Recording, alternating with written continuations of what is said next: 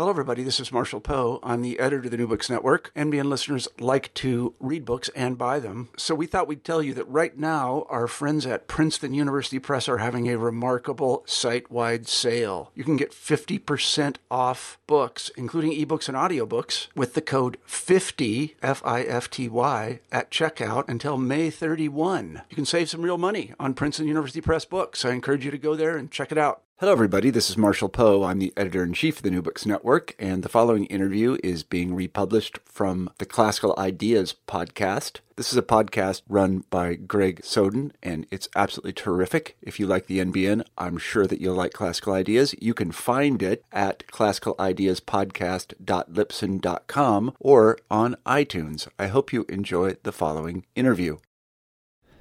This is Classical Ideas with Greg Soden.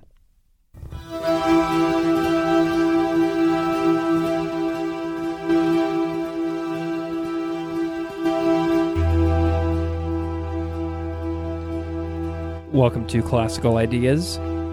This is Greg Soden. So just for a moment, think about what springs to mind when I say three words: Christian, American, politics. Got it? When I say these three words simultaneously, I'd wager most people put together a vision in their minds over what that combination of terms looks like. It may be crystal clear to you, but your version is likely very different than if you were to ask someone else in a different neighborhood, a different state, or a different region of the United States. What it means to be Christian and be political in the United States is, frankly, complicated for many reasons. I've chatted about my views on this before and admitted to some of my own views of contradictions and disconnect between expressed statements of religiosity and how that translates into politics. It's interesting, challenging, frustrating, and enlightening. The internal diversity of all religions and American Christianity is important to consider when learning about and discussing religion. The internal diversity of religion is something I spend a great deal of time discussing and teaching about when I teach high school students about religion.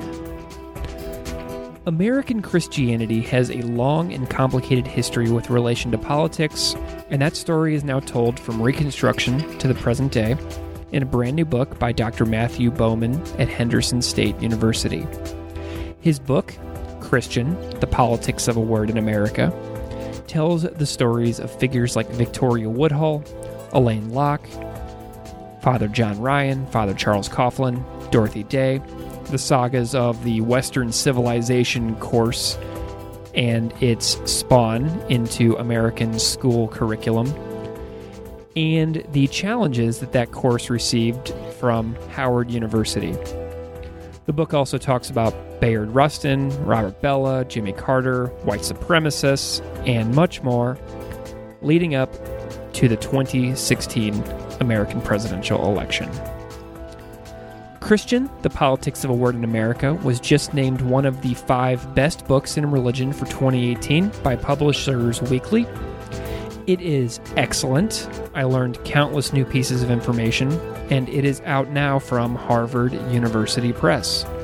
So without further delay, please enjoy my conversation with the author, Dr. Matthew Bowman.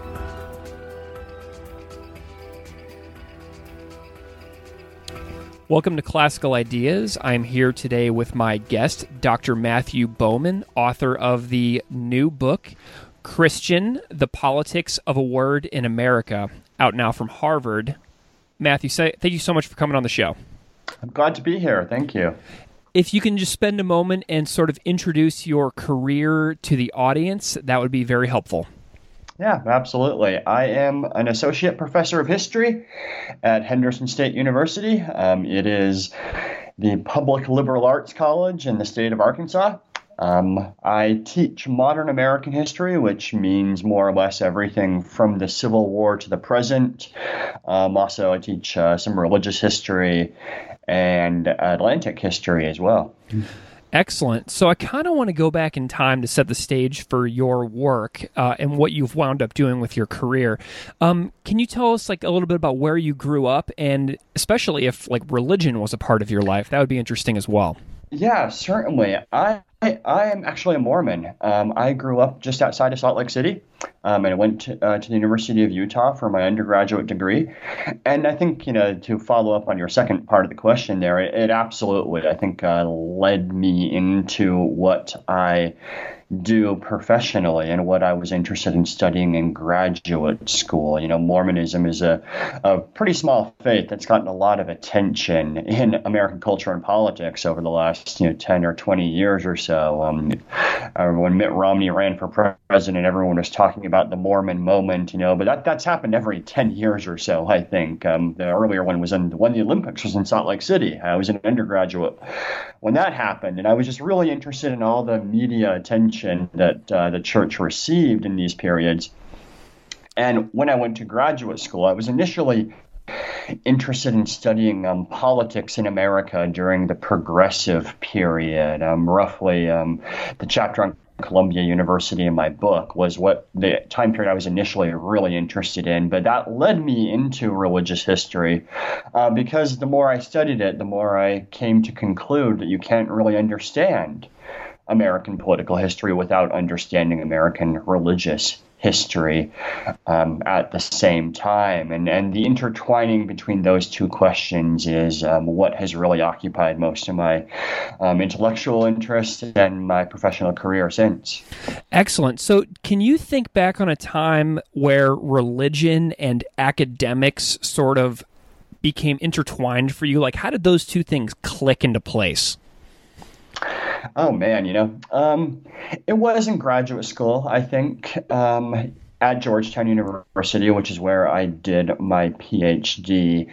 And I recall a seminar I took my second year there, and a seminar in graduate school in history is when you really have to write a research paper for the first time, a professional, grown-up article that could be published in a journal. And I was interested in writing an article on the socialist movement in America, which had its peak in the first couple of decades of the 20th century. And as I was looking more and more and more at the socialist movement, I discovered that a lot of these early socialists in the United States were what we might call today Christian socialists. That's what some of them called themselves. And they talked a lot about Christianity and how their Christian faith led them into socialism. And it turns out there was a great ideological divide in this early American socialist movement between Christian socialists and more orthodox Marxist socialists. And that divide is one of the reasons why the Socialist Party in the United States never really succeeded. And that really fascinated me because, of course, today, Christian socialist seems like an oxymoron, I think, to many Americans. And I was very, very interested in the notion that this could have been, just a common assumption for many people in earlier periods of the nation's history, that these two would go hand in hand. And that was, in a lot of ways, the rabbit hole that led me down into writing about religious history, and particularly the role of religion in politics. Wow, that is such an interesting description of how you came to study American Christianity and how that came to be such a primary area of interest for you. Do you have any, notion of the most influential readings or books or events that really drew you into studying that? What are some recommendations you would offer? Oh, certainly. Oh boy, there are so many. And it's interesting because I think, point to just some classic works in American political history. Sure. One of the first books I read in graduate school was a book by a guy named Gordon Wood, called The Making of the American Republic, which is, it's I think some historians would say it's outmoded today, but it's still a massive landmark. And the book covers essentially the American Revolution and the Constitution. And it's about this notion of republicanism, which is something I talked a little bit more about in my book too. And Wood really points out that in many ways this political idea of republicanism, the idea that we should have a self-governing nation, but also that citizens should consider that a responsibility and seek public virtue and seek to be good people in their own lives, that idea for many of these leaders was really intertwined with Christianity. And since there's been a school of American historians who are, many of them evangelicals who write about evangelical history, who have argued that those two ideas are inseparable, the notion of self-government and the notion of Christianity in the United States. But more recently, I think a lot of historians have really pushed as well a notion I follow up on in this book, that in fact religion has offered a lot of more radical ways of thinking about what it means to be a political in the United States. And I'm thinking here especially of some works that historians of the Black Freedom Movement and of African American Christianity have written in recent years, who have really pushed the idea of what it means to be an American and offered ways in which Black people in the United States have thought about that in far, far divergent ways than we traditionally understand. A recent book that's really good on this is Judith Weisenfeld's book, New World A-Comin', which is about Black radicalism in the early 20th century. And she looks at the ways in which Black religion really offered Black people alternate identities, ways of thinking about who they were, that separated them in many ways from the kind of mainstream of American life. And you can see some of the influence of that, I think, in my book. I love following the threads. Whenever I talk to authors like yourself, I wonder who inspired them and who inspired them. So I always like to follow those paths a little bit. It's so interesting. Oh, very much. Yeah, it's kind of an intellectual genealogy in a way, right? Yeah. So let's talk about your book, Christian, The Politics of a Word in America, which is out now from Harvard University Press. What questions were nagging at you about this country and its Christian people in the years leading up to the writing and publication of this book? What were you really curious about? The thing that really inspired this book, I think, was the 2012 presidential election. And you can see that in the book. It's something I write about in the conclusion of the book. I focus on that election because, and I mentioned Mitt Romney's run for president earlier. One of the interesting things about that election, I think, was that both Romney and Obama, who were self-professed Christians, who claimed to be Christians, and who said, both of them, that their faith influenced how they thought about politics in the United States, both of them faced accusations of not really being Christian. Mm-hmm. Their claims to that word were controversial and contested. And I found that really fascinating. This was such a point of controversy in so recent a year as 2012, and the ways in which their faith influenced their politics was a point of controversy as well. Both of them were attacked for not really being American in some way. And that accusation was intimately tied to their religion. That question really nagged at me, and it was something that I thought a lot about. And about a year or so after that election, when a previous book I'd been working on was published, I began kind of digging into it and trying to think about how I could frame this story leading up to this election in a narrative. Excellent. So one of the things that I do, I'm a high school religious studies teacher, and I often will invite people to come into my classroom and talk about areas of interest. So say you were to come in to be a guest speaker in one of my classes, and you were standing in front of a Midwestern high school class of seniors during a Christianity unit talking about these topics. What would be one thing that you would want all students to walk away thinking about after you had spoken to them? I think more than anything else, the notion that Christian as a concept, as a term, is not self-evident. It is not something I think that there is an easily agreed upon definition of. And simply, one of the things I found a lot when I was writing about this book is that many, many times people in politics in American history would claim to be a Christian candidate or run as the Christian candidate or claim that their political ideology was driven by Christianity. And oftentimes when they do that, they do it as though it's self-evident what that means, right? That Christianity translates into a very easily describable and easily graspable set of political ideas. And what I found as I was working on this is that that's not true at all, is that the word has been invoked to describe a huge panoply of ideas. Right. Often mutually incompatible, often very controversial. And I think, this is one of these ideas in American history today that still is often assumed to mean a certain thing. Today, I think, for the most part, if a candidate is running as a Christian candidate, most people will assume that that person is socially conservative. And that's what being Christian means, is to be socially conservative, right? But that was not true as recently as 30 or 40 years ago. Christian was a much broader idea then and could be invoked to defend a much wider range of politics 30 or 40 years ago in the 1960s. Than it is often assumed today. And I think that definition is changing as well. So I want these kids to understand that this definition is a complicated thing. It's a thing with a history that is choppy. Right. I love that. Yeah, I love that. And you have a concept in the book that I think segues really well called the essentially contested concept. So the book...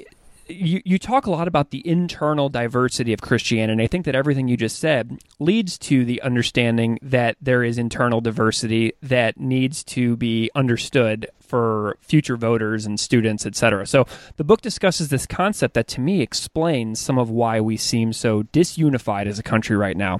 Can you talk a little bit more about what an essentially contested concept is and say why it matters to the internal diversity of American society, American Christianity, and the politics of the U.S. government? Sure. This is a concept I have taken from the philosopher W.B. Ghaly. It's an article he wrote about 60 years ago, and he argues that the essentially contested concept is something that lies very, very close to the heart of what we understand our society to mean. In many ways, we understand what it means to be human, but also that has no clear, readily agreed upon definition. Examples that Ghaly gives in the article are things like art or justice, right? These are all ideas that we have.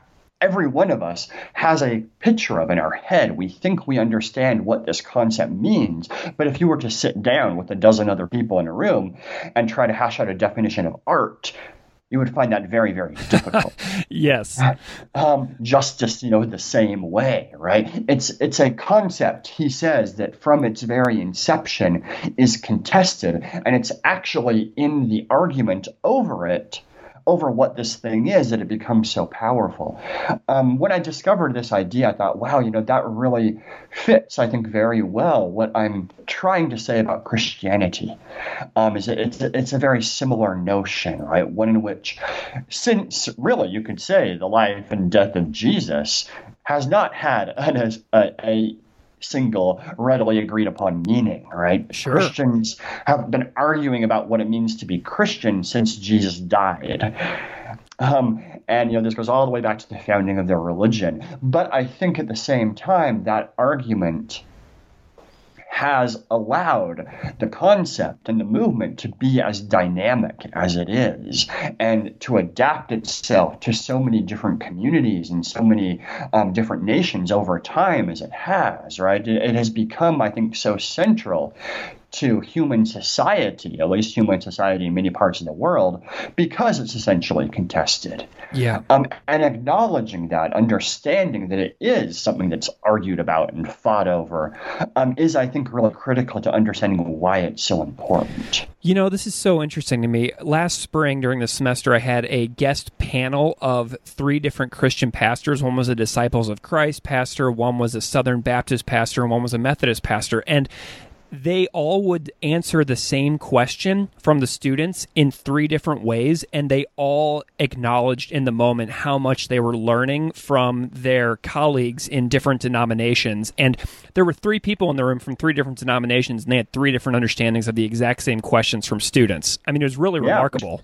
And that, I mean, those are three denominations that are not all that far apart, theologically speaking, right? And I think that in and of itself illustrates something. If you had, like an Eastern Orthodox pastor or a Copt you would find, I think, even these definitions go wider and wider and wider.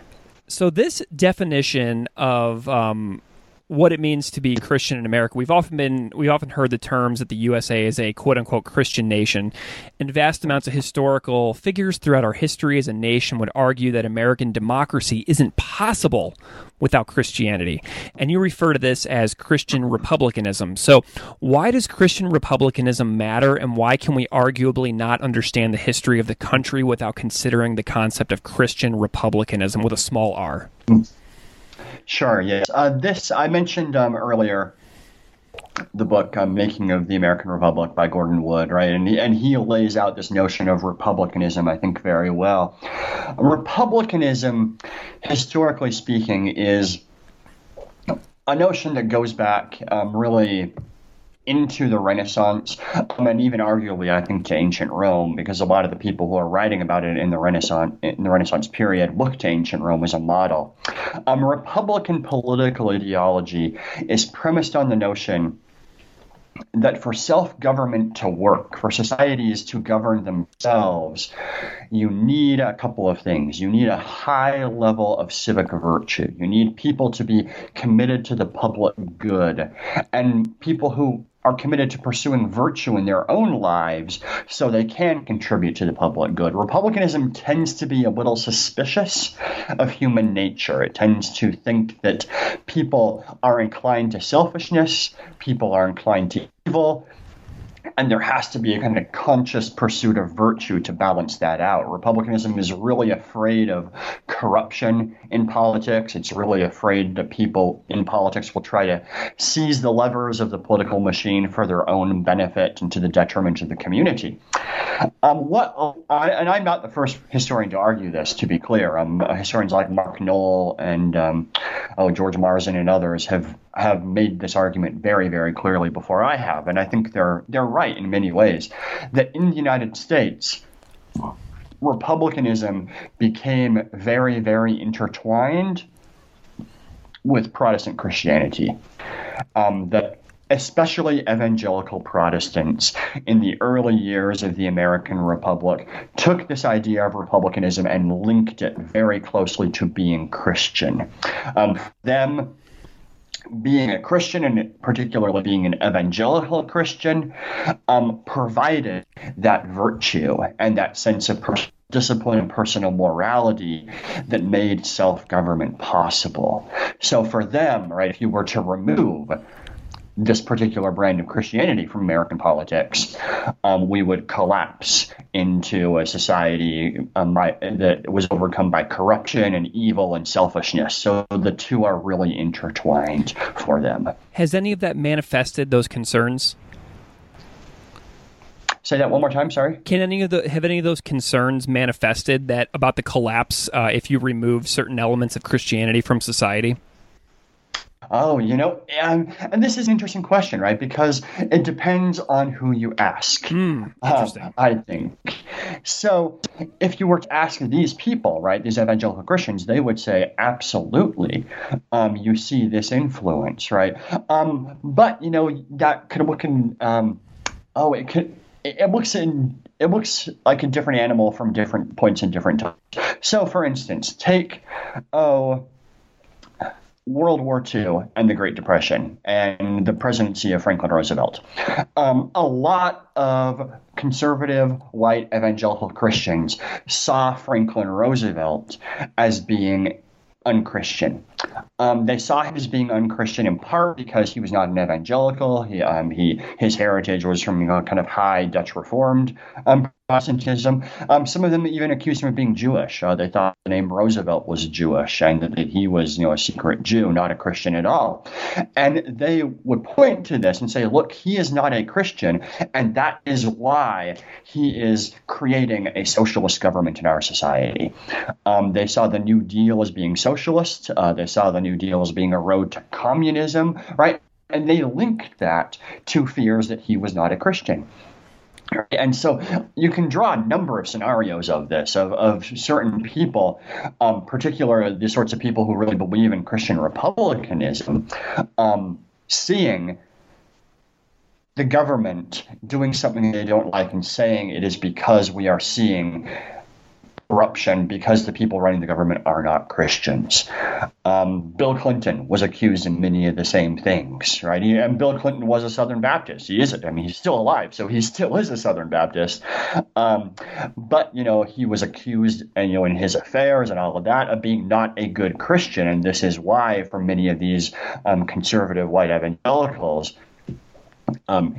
they thought his government was so corrupt. So this idea of Christian republicanism has, and as these examples might show, has, I think, increasingly become rhetoric used by the group that we call the Christian right today. But it has a much broader base than that. It's simply a kind of a historical development that it has, I think, become the domain of these particular groups in the 20th century. The book takes place from a very particular time in American history, from Reconstruction until today. And I kind of want to talk about a couple of examples throughout history so that people can see how much this has been important. So for Reconstruction, a figure that jumped out at me is Victoria Woodhull.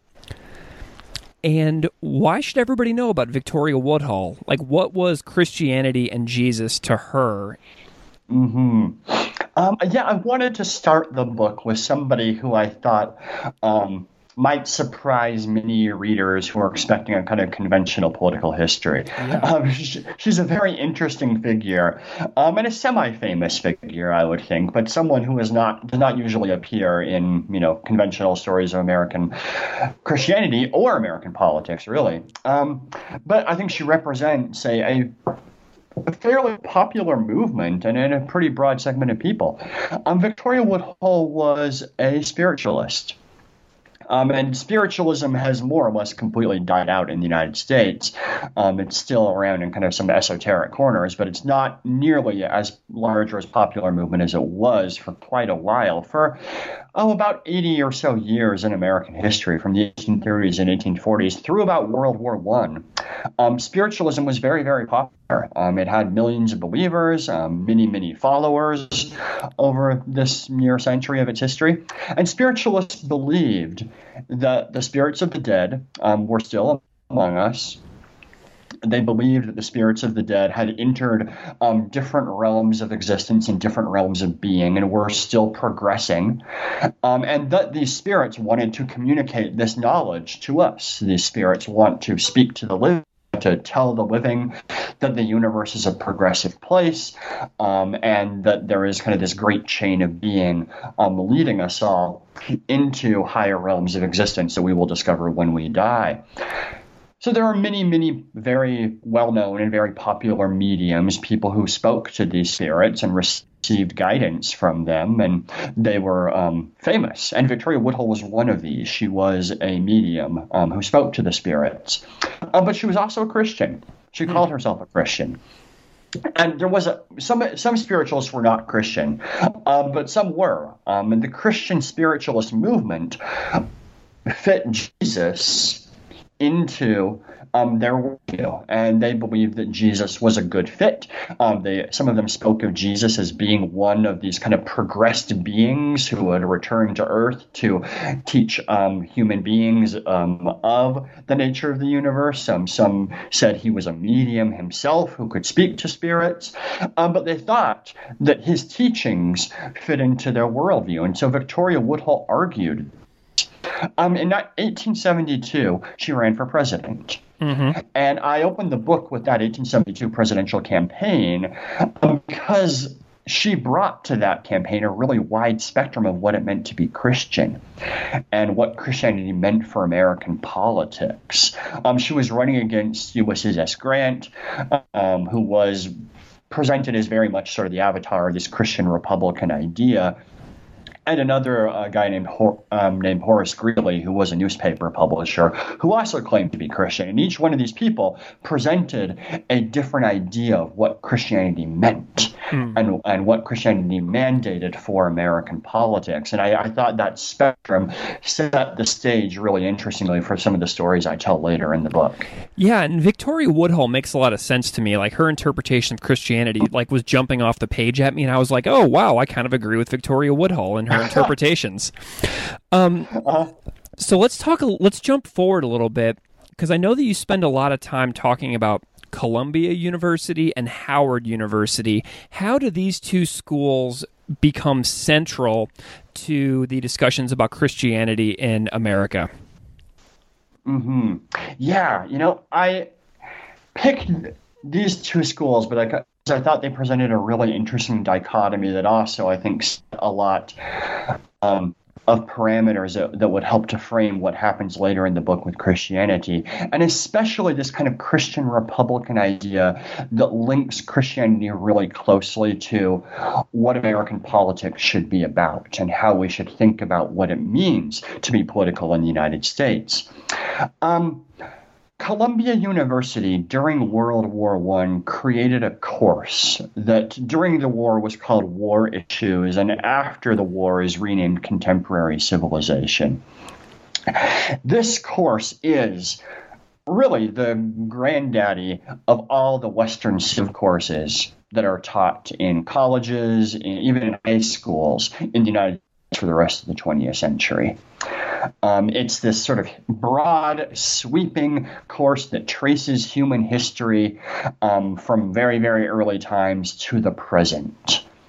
And, when you think about this Western Civ course, and I certainly took it, you may have taken it as well. You may even teach something like it. I have, yeah. Yeah. When you think about it, the course is not actually what it claims to be, right? It's sort of presented as a broad history of the West. It's actually fairly narrow. The Western Civ course I took began with the ancient Near East, with the Babylonians and the Egyptians, then moved to ancient Greece, then moved to ancient Rome, and then moved into medieval Europe, and then moved across the ocean to the United States. Yep. And if you kind of picture that in your head, what that course is teaching you is that the trajectory of human history began in the Near East, but then moved steadily north and west until it reached the U.S. And by the time you're doing the 20th century, most of what you're doing in these Western Civ courses is focusing on the United States and Northwestern Europe. Correct. Even though you started back in the Near East, right? But you've kind of forgotten about the Near East by the time you've gotten to 19th century Britain and World War I and all the like. You're not talking about the Near East anymore. That arc was set by Columbia University, and it was set very intentionally because that's what they saw the progress of civilization to be. They thought, we're going to move the course to follow those quote-unquote civilizations that are at the forefront, that are the most developed and the most progressed and the most advanced. And of course, that arc is going to end in the United States, because they believed American civilization was the most advanced civilization on the globe at that point. Now, why to Christianity is that these people also linked that rise of civilization to the rise of Protestantism. And they understood the sort of Protestantism that these Columbia professors were embracing by the early 20th century was essentially liberal Protestantism, a variety of Protestantism that downplays the importance of doctrine and instead really places a heavy weight on ethical behavior, on personal morality, on education. They thought that was the highest form of religion.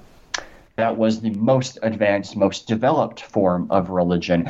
And they did not think it was a mistake that you can trace the rise of liberal Protestantism from ancient Christianity in the Near East through Roman Catholicism to the Reformation in Germany and in England, and then to the United States, which is the same track that the Western Civ courses take.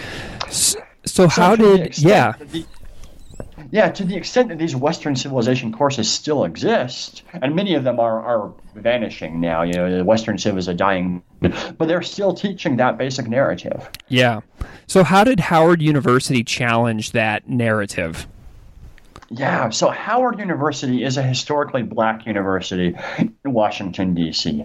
And about the same time that Western Civ is being synthesized in Columbia in this contemporary civilization course, Howard University professors there are trying to offer an alternative. And they are pushing the leadership of their university, which was through the 1920s largely white. Yeah. Most of the board of the university was white. The president of the university until the 1920s was white as well.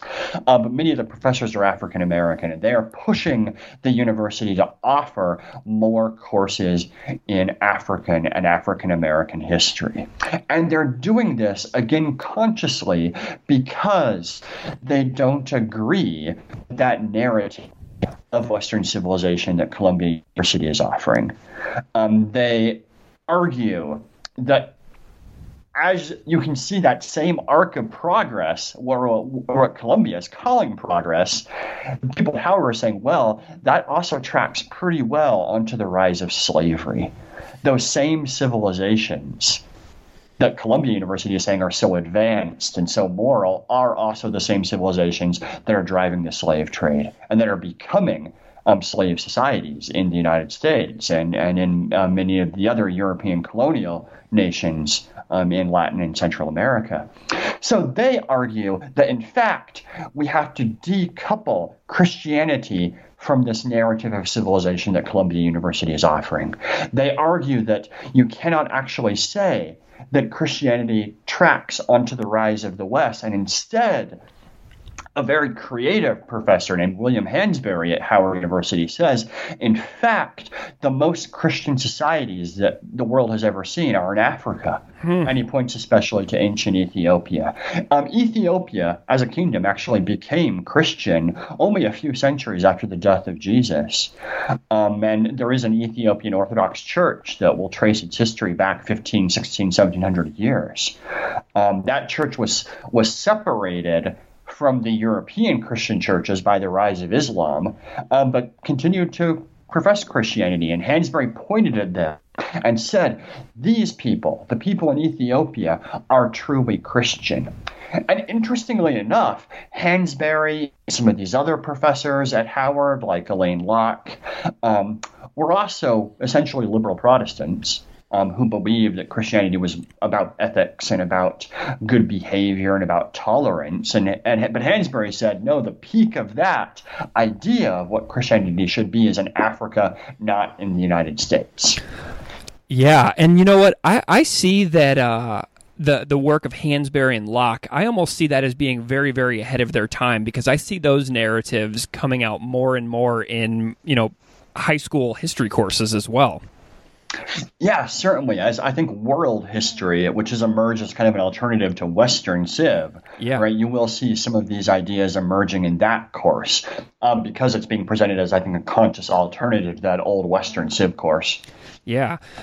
So this develops throughout the decades. In the Great Depression, we see people like Father Charles Coughlin and Father John Ryan bickering within the Catholic Church, and then we see the development of Dorothy Day and the Catholic workers. And then leading up to what becomes the Cold War, things tend to move from being strictly Protestant or Catholic and start being referred to as Christian. Do I have that right? Yeah.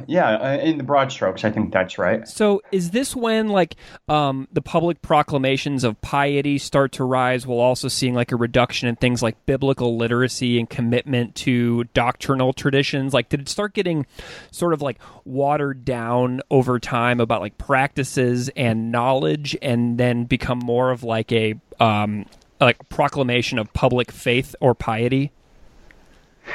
Yeah, to a certain extent, right? And I think the Cold War is quite interesting here. You brought up the Great Depression a moment ago, and I think one of the interesting things that I try to point out in the chapter on the Great Depression, which really focuses on these Catholics that you bring up, is that for many of these people, particularly Dorothy Day and particularly John Ryan, who were both pretty ardent economic justice advocates, right? They're both people who are really pushing for a more egalitarian economy in the United States. John Ryan wants to do this through government regulation. He's a big booster of the New Deal. Dorothy Day wants to kind of create a sort of spiritual revolution among the American citizenry to make them more conscious of the poor.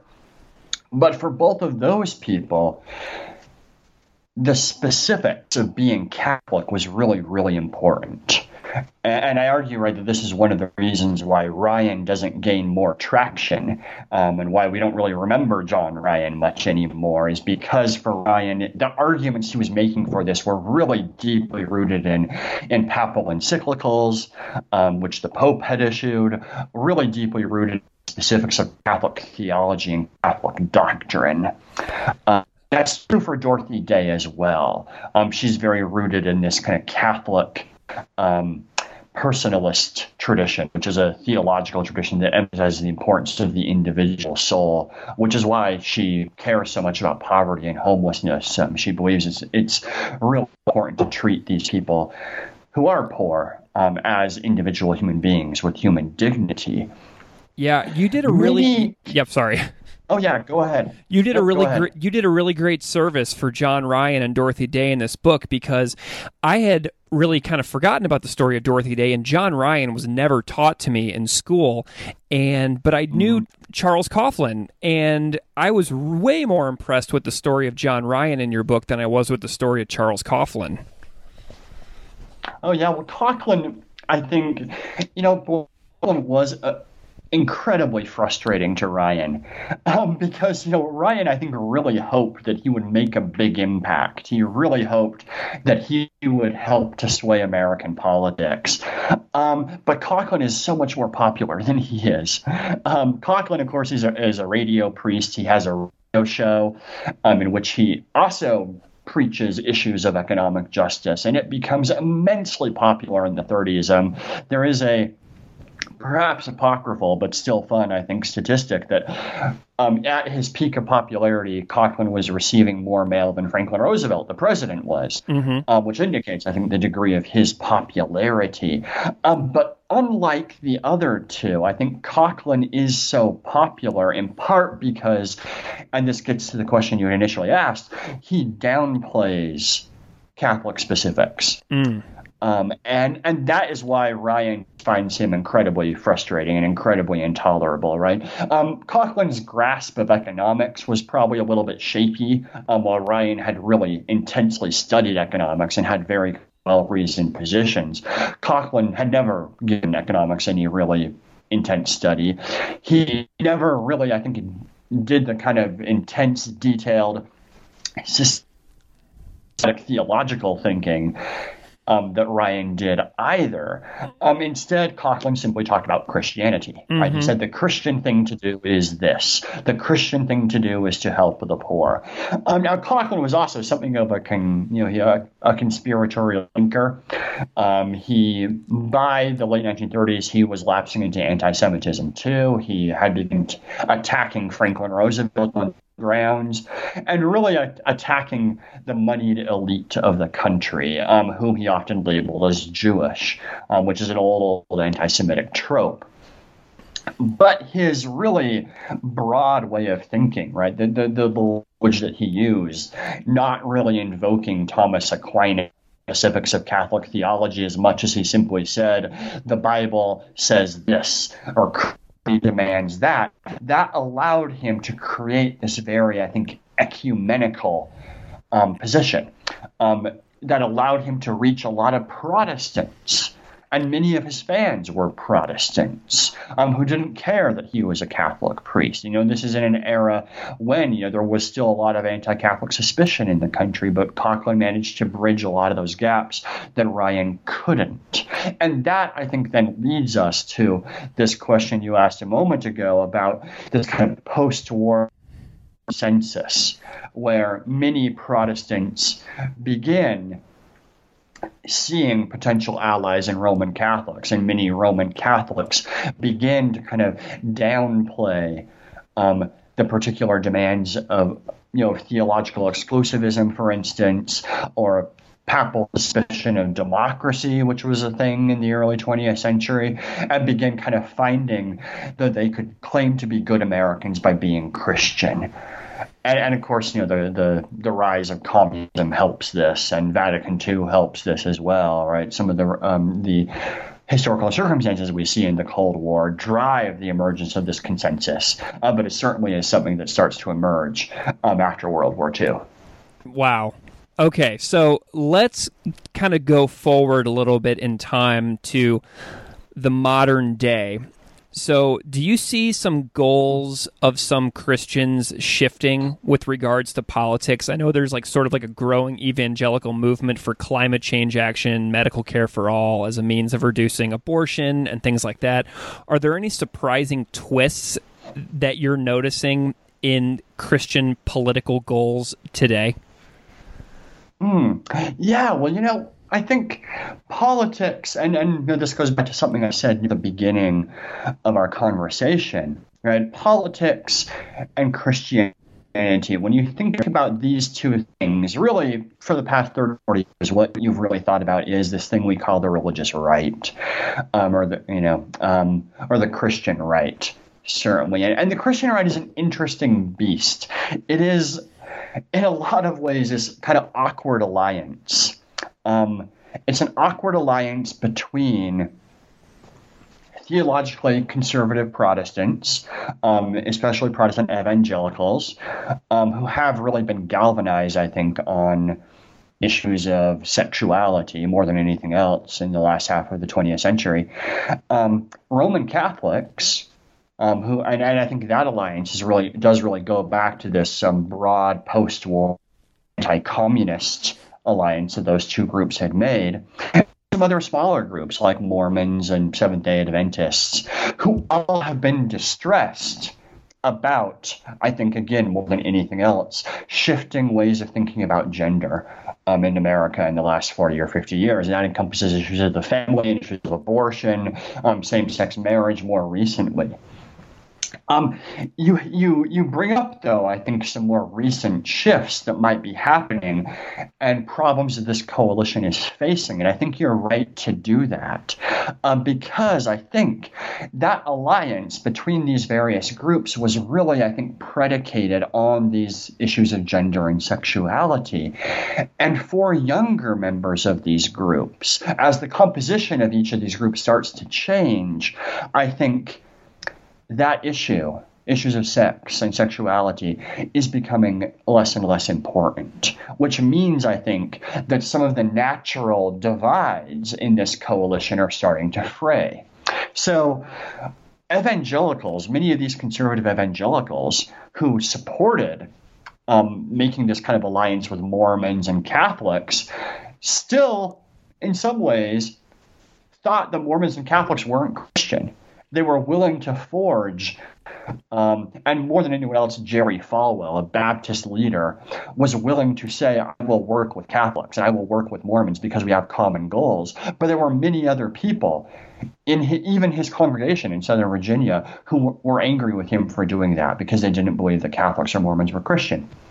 And as then younger evangelicals start to emerge who care less about the issues of sexuality that galvanized Falwell and more about some other issues. You mentioned climate change, and there is an what they call the evangelical stewardship movement that is pushing evangelicals to more about pollution and the environment, or say issues of immigration. And there are some evangelical groups who care a great deal about refugees and about immigration. And there's also movements within Mormonism on both of these issues as well, and also in Roman Catholicism, especially as the composition of Roman Catholicism in the United States changes. It's becoming increasingly Latino. More and more Roman Catholics in America are not white or not Anglo. And so that alliance that held this religious right together for so long is, I think, beginning to fall apart. You know, there's a really interesting... I recently listened to an episode of The Daily, the New York Times podcast, where a woman who identifies as an evangelical Christian in Texas was doing tons of outreach work at the border for refugees that were coming in. And I see that I feel like there's a lot of fracturing that's going on and a lot of really hard conversations that are happening within the community. Yeah, certainly. And I think, certainly the statistic that gets thrown around a lot, right, is that 81% of self-identified white evangelical Christians voted for Donald Trump for president. Mm-hmm. I think that happened because of the story I've been telling, because so many white Christians in America had come to associate Christianity with the rise of the West, right, with the rise of civilization, which they identify as European, as essentially white, right, as American. And they saw Donald Trump as someone who was willing to protect that notion of the West, right, from foreigners, from brown people, from people who did not fit that category of being white. But I think more younger evangelicals are starting to question that. And certainly there has been, since Trump was elected, a really, really deep schism in the evangelical movement between some leaders who are really horrified by this and some who are very staunch defenders of that vote. Yeah, it seems like a lot of people within the community are defending the Columbia University version of Western Civ, and then a lot of the younger generations are doing a lot to incorporate the Howard versions as well. So it seems like there's like a melding of the stories that's going to come to a head really soon. Yeah, absolutely. And I think as well, it's important to note, right, that the country is becoming less and less and less white. And that is true for many of these religious groups as well. This older white evangelical movement is in many ways, I think, being pushed demographically. Mm-hmm. The millennials increasingly are declaring themselves not members of any religious tradition in particular. There is a growing Pentecostal movement, which is related to evangelicalism and shares a lot of theological ideas with evangelicalism, but is not the same thing. And that Pentecostal movement is happening all over the world and in the United States, and it is increasingly a non-white religious movement as well. So the face of who Christians are in the United States is, I think, changing. And that is also putting a lot of strain on some of these older coalitions. Something that jumps out a lot at me in the book is that every generation seems to say that the collapse of the American Republic is nigh due to decreasing emphasis on Christianity or whatever their chosen reasons. But right now feels really, really strange and unique. And I try not to panic about this too much because my view of history isn't as long as I would like to think. So you're a historian, so you have an extremely detailed and long view of history related to American politics. Does our current moment seem unique to you as someone with a long view of our growth and development over the years? Oh, well, it depends on precisely what you mean by a current moment, right? Precisely what you're referring to by that. There are, I think, a number of different perspectives you could take on this question. Certainly so we can talk about political polarization, right, and this kind of political divide and the ways in which Christianity is being mobilized on this divide. And in that way, you could, I think, draw some parallels with the run-up to Civil War, in which we became similarly very, very polarized. But that polarization then was about region and about economics.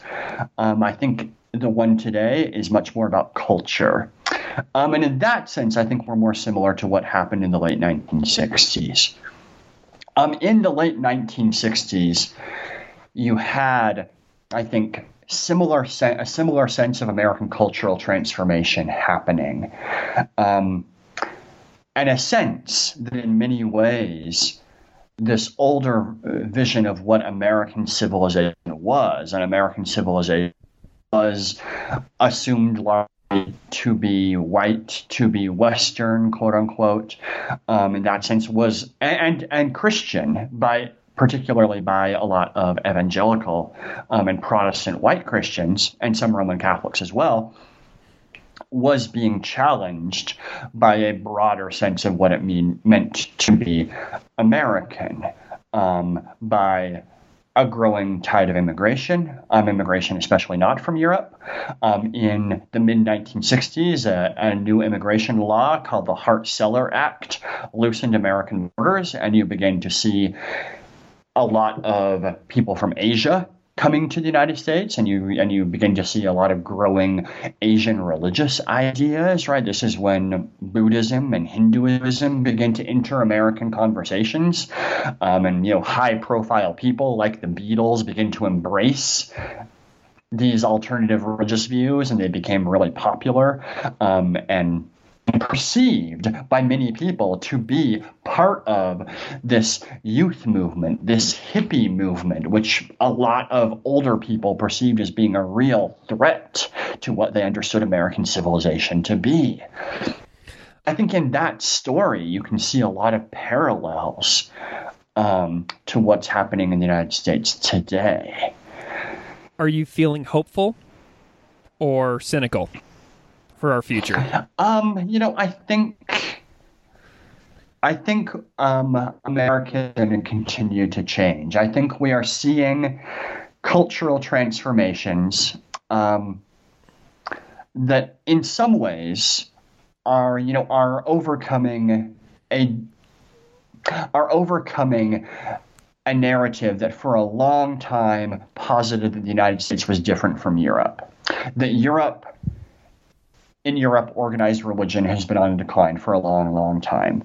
In the United States, we have largely said that many Americans are still members of religious denominations, but it seems like the millennial generation is following that European model more. Now, at the same time, though, that's largely true for white people. Non-white people still tend to be members of religious movements and religious communities at higher rates than white people do. And so what I think is going to happen is America is going to become an increasingly diverse nation. And it's going to mean we're going to have increasingly broad visions of what it means to be Christian in the United States, increasingly divergent visions of what it means to be Christian. Being Christian may, in 50 years, not necessarily be associated with a particular religious denomination, but something one does on their own. I'm hopeful that Christianity is something which with such a wide range of possible ideas within it, of possible political ideas within it. Christianity inspired these, I think, really, really powerful anti-poverty movements that Dorothy Day and John Ryan advocated for. Christianity inspired, in many ways, the Black freedom movement of the 1960s. It offered a really powerful vision of human equality to people like Martin Luther King. And I think these ideas are still really potent. And what I would like to see is the word Christian come to mean more than simply social conservatism, which is, I think, what it has meant in American politics for the last 20 years or so. Dr. Matthew Bowman, it has been a real pleasure having you on Classical Ideas to talk about your new book, Christian, The Politics of a Word in America. I'm so grateful to you for your time today. Oh, appreciate it. It's been fun. Thank you.